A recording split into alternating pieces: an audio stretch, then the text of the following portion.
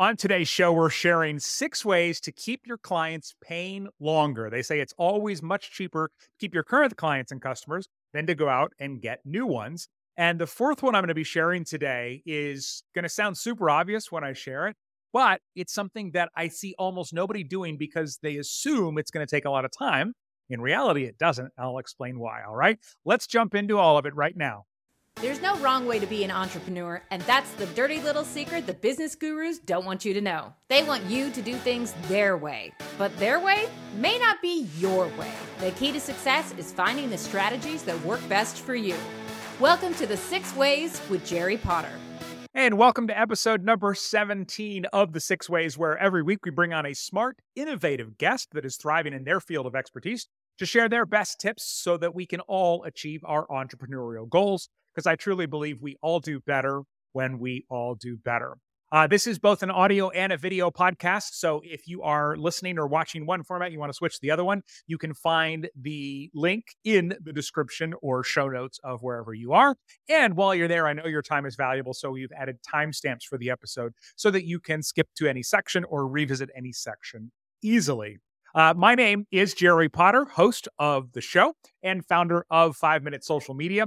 And my guest today is Andrea Ames. And Andrea worked for some of the biggest software companies in the world, helping them retain their customers, and now helps entrepreneurs like us do the same thing, which is why I'm so excited that she is here. Andrea, welcome to the show. Hello. Thanks for having me. So on the, just to go back when you worked for these huge corporations, I'd shared in the intro that they say it's always cheaper to keep your current people than to acquire a new customer or client. Was there any data or statistics around that you remember with the companies you worked with where they would kind of like how big of an impact that was or how big of a difference it was? Yeah, so it really depends a lot on the industry. But in the software space, and in particular in SaaS, at the time that I was in software, which was almost 7 years ago now, 6.5 years ago, it was anywhere from 5 to 15 times more expensive to acquire a new customer than it was to retain an existing customer. Substantial. Yes, substantial.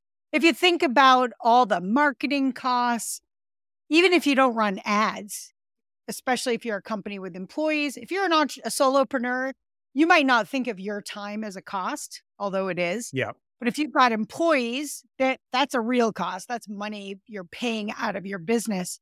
And if you think about the people it takes to do marketing, the salespeople you're employing, the product development cost that, in terms of like collateral and so on. So it's not even people. Yeah. There's a tremendous amount of cost that goes into building an audience and actually converting them into a customer. Well, I'm so excited that you do this now for entrepreneurs and even solopreneurs, one-person businesses, because up there at the top in these big companies, they have, tens or hundreds of thousands or millions of dollars to spend on researching and testing and all of this stuff. And then meanwhile, at the smaller business level, sometimes we're just guessing. We don't get to figure out what color creates the right emotion in our ideal customer. So we're going to make our logo that color. We're just kind of guessing, like, I guess this looks okay. And so I love that you can bring your experience to smaller businesses now. So 6 ways to keep your clients paying longer. Andrea brought 3 and I'm going to share 3. Also, our question of the week from Garrett this week: my expenses are going up, but I'm afraid if I raise my rates on my clients, they'll leave. How should I approach this? So we will answer that question as well here in just a few moments. So 6 ways to keep your clients paying longer. Guest always goes first. Andrea, what do you got? Well, when you asked me about this, I don't know if you've heard of 2 truths and a lie, but this is 2 do's and a don't. Okay. And so I'll start with the do's. And I think the first do is really engage your folks right away. You want to engage them immediately. There's lots and lots of ways to do that. I focus on onboarding with my clients. In particular, in live, it could be in person or virtual, but some kind of kickoff event where folks can connect with one another. And my very favorite tactic is the onboarding challenge. So I love to give people things to do and make it really interesting, even when they're doing boring stuff like join my group and introduce yourself or sign into your portal and fill out your profile. That is not what people joined your program for, Right. but it needs to be done. So you might as well make it fun. Yeah, well, and it's so important because they're in any of our businesses, assuming you're not getting on a one-on-one call with them, one of the things that we have to do is get them involved and engaged right away in some way. And so I love that you talk about like, hey, let's make it fun. Let's because nobody was like, yes, I'm going to buy your $1,000 course because I've just been dying to join another private Facebook group. It's such a You said no one ever. right. Yeah, it's such a perfect analogy. Absolutely love that. And the sooner you can engage them, the better. And the beauty is with technology these days, even if you have people all over the world and they sign up at 2 a.m., you can get them engaged. And when you wake up, they're already engaged, which is fantastic. Yes. So, all right, next up, number 2, 6 ways to keep your clients paying longer. I'm going to say let them get to know you. So I know that a lot of people have guards up in their business, or we think, well, they don't care about me. They don't care about me in the least. But the fact of the matter is, and I've been really leaning into teaching more workshops around becoming a personal brand. And the reason for that is personal brands do 3 really important things that all business owners want. Okay. Number 1, we want to be remembered. There are people in industries sometimes where if a client doesn't need you for a while, they will forget that you exist, or maybe they don't forget you exist. Maybe they were a childhood friend, but they don't remember that that's even what you do professionally anymore. So you want them to remember you. Number 2, you want them to trust you. So when you share more about who you are as a human, then they are going to trust you a lot faster, either because you connected over something, like maybe that you both love the same rare breed of dogs, for example, or because you shared something vulnerable that just kind of triggers things in people where they go, well, they're going to share that. They're not going to lie about other stuff. Like, why would they? That's embarrassing almost. But the third and possibly best reason for letting people into who you are and becoming a personal brand is you can charge more. And so all of these are the reason that I've been kind of leaning into this, especially in the world of AI and this just mass produced content. But the more of a connection your new clients or students or members feel to you, the longer they are absolutely going to stay, because it moves from being a transactional relationship to a personal relationship. And my favorite part about this is I've seen what some people do, and they're like, hey, welcome to the program. Tell me about you. Tell me about your stuff. And some people go, whoa, hey, you don't know each other yet. And so you can invite them into your world and who you are as a person instead, which still fosters that intimacy without them feeling like you're violating their private space. So definitely lean into that and just incorporate it. And just to give you an example too, we talked about how you work in software, Andrea. When I try out, I've been trying all these AI tools, these software as a service AI tools. And when I get a clearly automated email from the founder or whoever it is, and it shares a little something personal, and I'm always kind of like, oh, interesting. Okay, these are real people here. Good to know. So makes a big difference. Yeah. I am, they say they come for the content and stay for the community.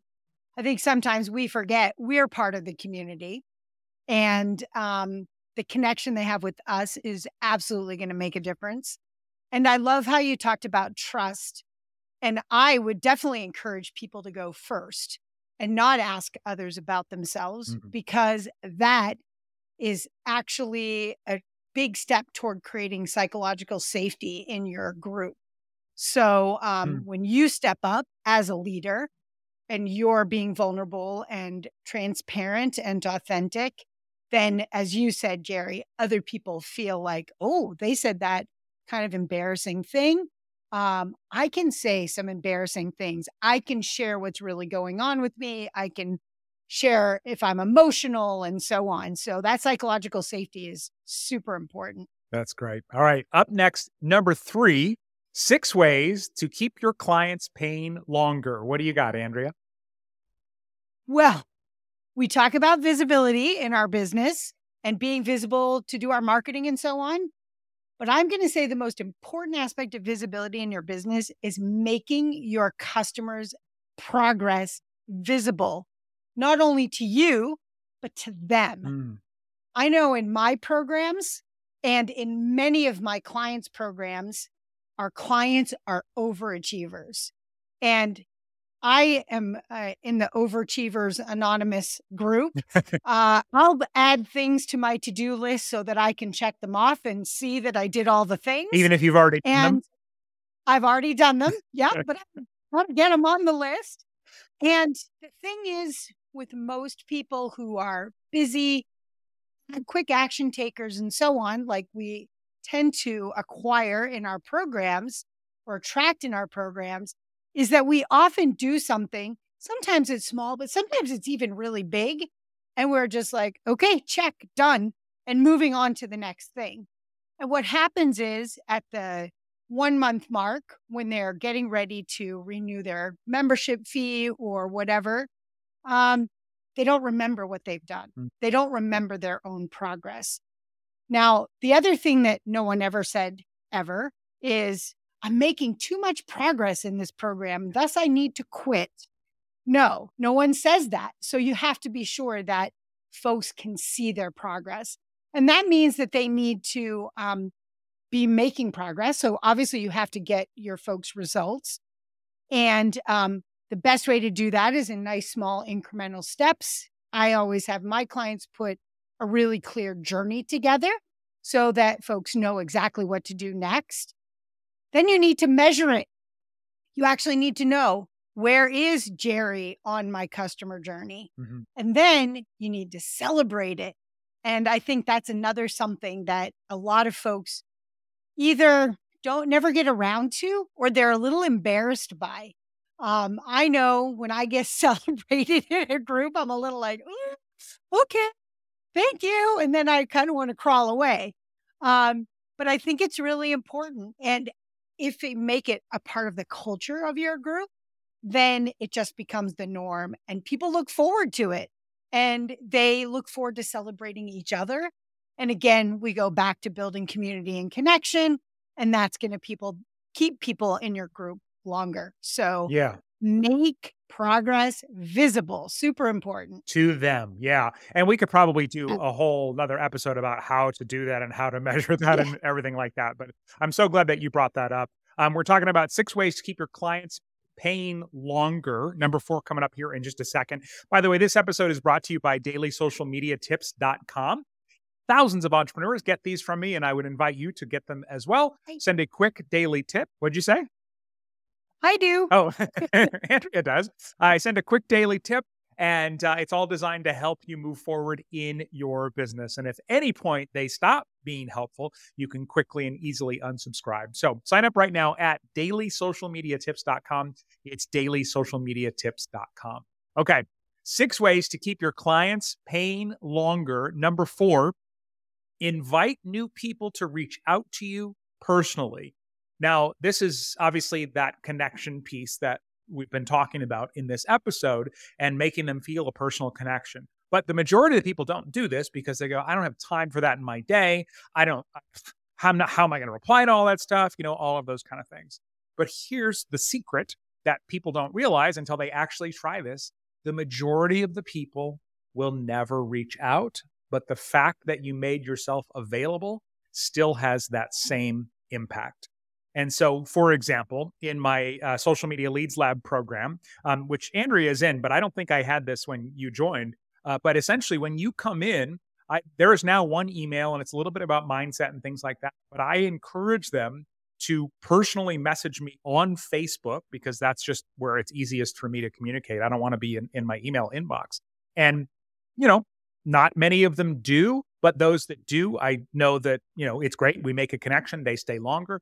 But also those that don't, I know have later said, yeah, I love the fact that you made that available to me. And so if they have any, questions, concerns, clients, or maybe they're just like loving it and want to let you know, and you can feel good, but also maybe get a testimonial out of it. It just works really, really well. And so I encourage you that even if you think you don't have time, build something in for new clients and customers where you can they can reach out to you. And this is another one I've seen actually in the software industry a lot, where you'll get an email from the CEO and they invite you to reply. I've never replied, but I do have a new affinity just for that company, knowing that there's a human there that's willing to theoretically reply. Again, I've never replied, so I don't know, but I think that makes a big difference. Yeah. Amazing. I love that so far your ways are so human and relationship oriented and connection oriented. I think we often get into, especially group programs, and entrepreneurs are not quite at the "you're just a number to me" level, but when we get enough people in a program, it becomes a group, and it's not individuals anymore. So, Well, yeah. yeah, and I'm glad that you brought that up, because one of the things, when I worked as a radio personality for years and years and years, there was this unwritten rule that if you could meet a listener in person, they would be a listener for life.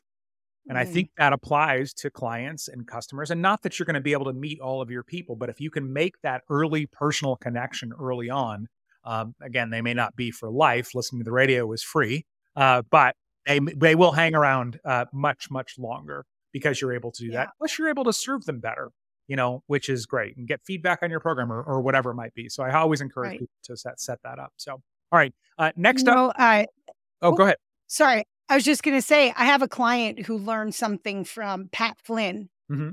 And even if you put the call out there and no one responds to you, he actually reaches out to a certain number of people periodically, maybe once a month or something, and invites them specifically to get on a quick call with him, like 15 minutes, just to find out more about them, to find out how they're liking the program and that sort of thing. So I think you can even go one step further and just reach out to people. He does it randomly. And my client does the same, 5 people a month, and just to see what's up with them. And it keeps him very much in touch and aligned with what's going on in his members' lives. And I love that. And I think the principle to keep in mind here psychologically is, again, most people won't abuse this.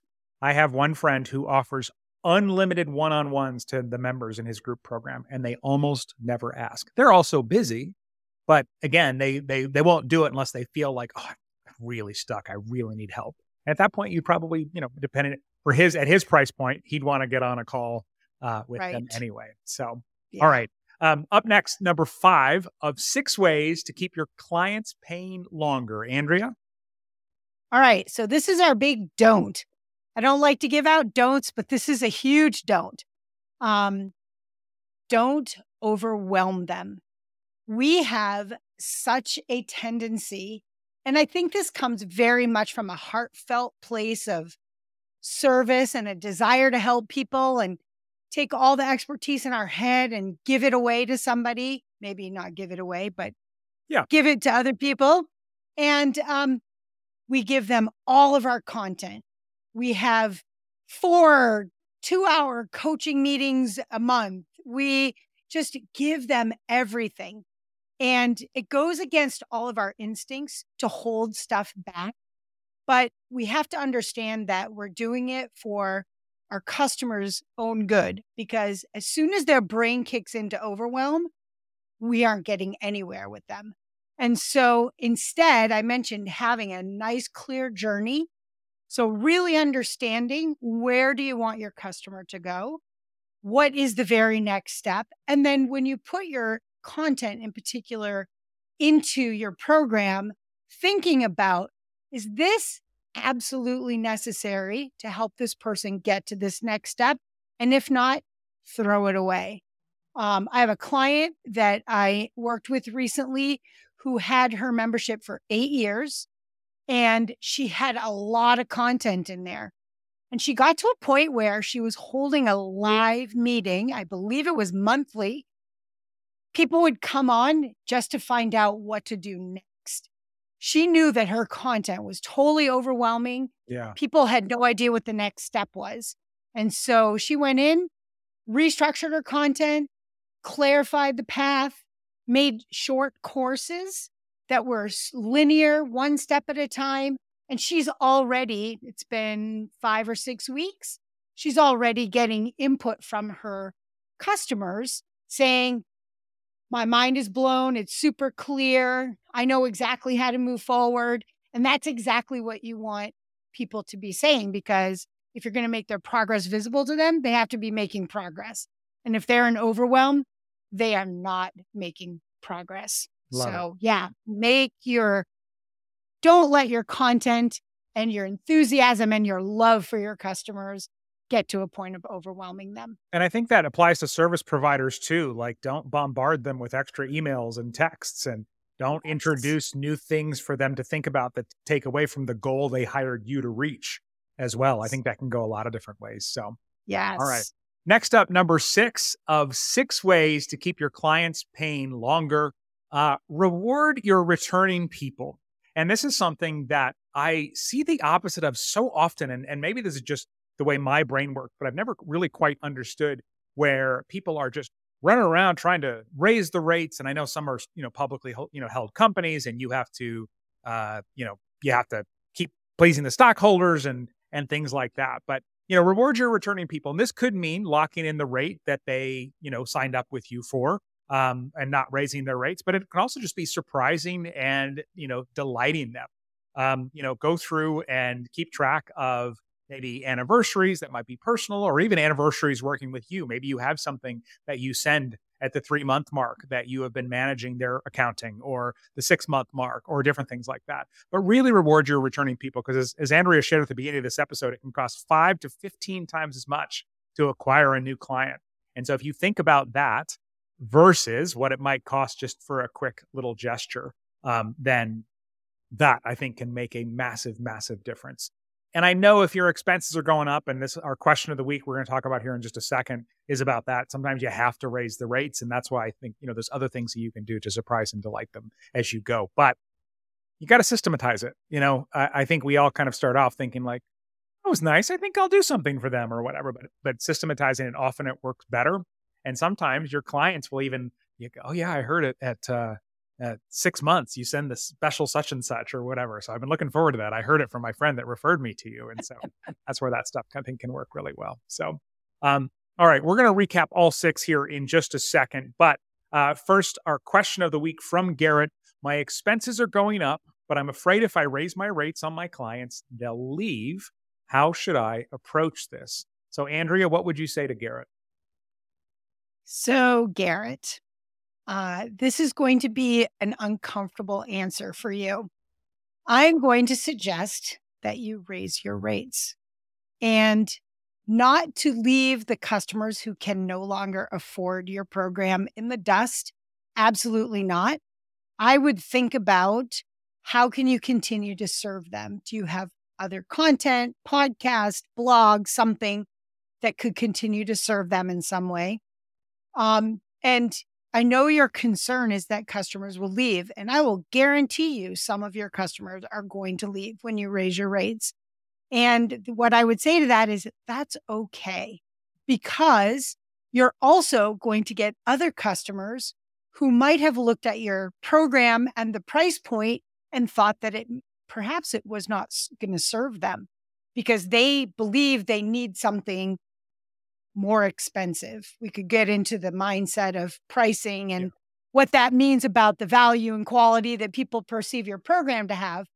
But often what happens when you raise your rates is you just acquire a different group of clients. And so you might not have as many clients, but with your raised rate, you might make more money.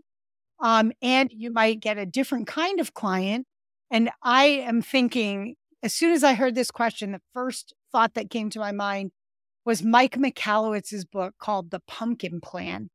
And he talks all about... He's the author of Profit First, right? He's the author of Profit First, The Toilet Paper Entrepreneur, a number of books. And The Pumpkin Plan is a fantastic book that basically talks about honing in on your ideal customer in a way that, you might fire some customers, or you might raise your services and rates to a level where they no longer are ideal customers. And that's okay.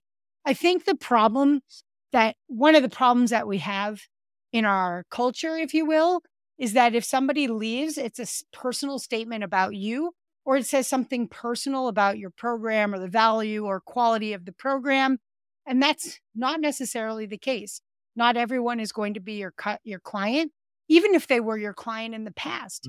So I think you have to tell yourself, this is what needs to be done.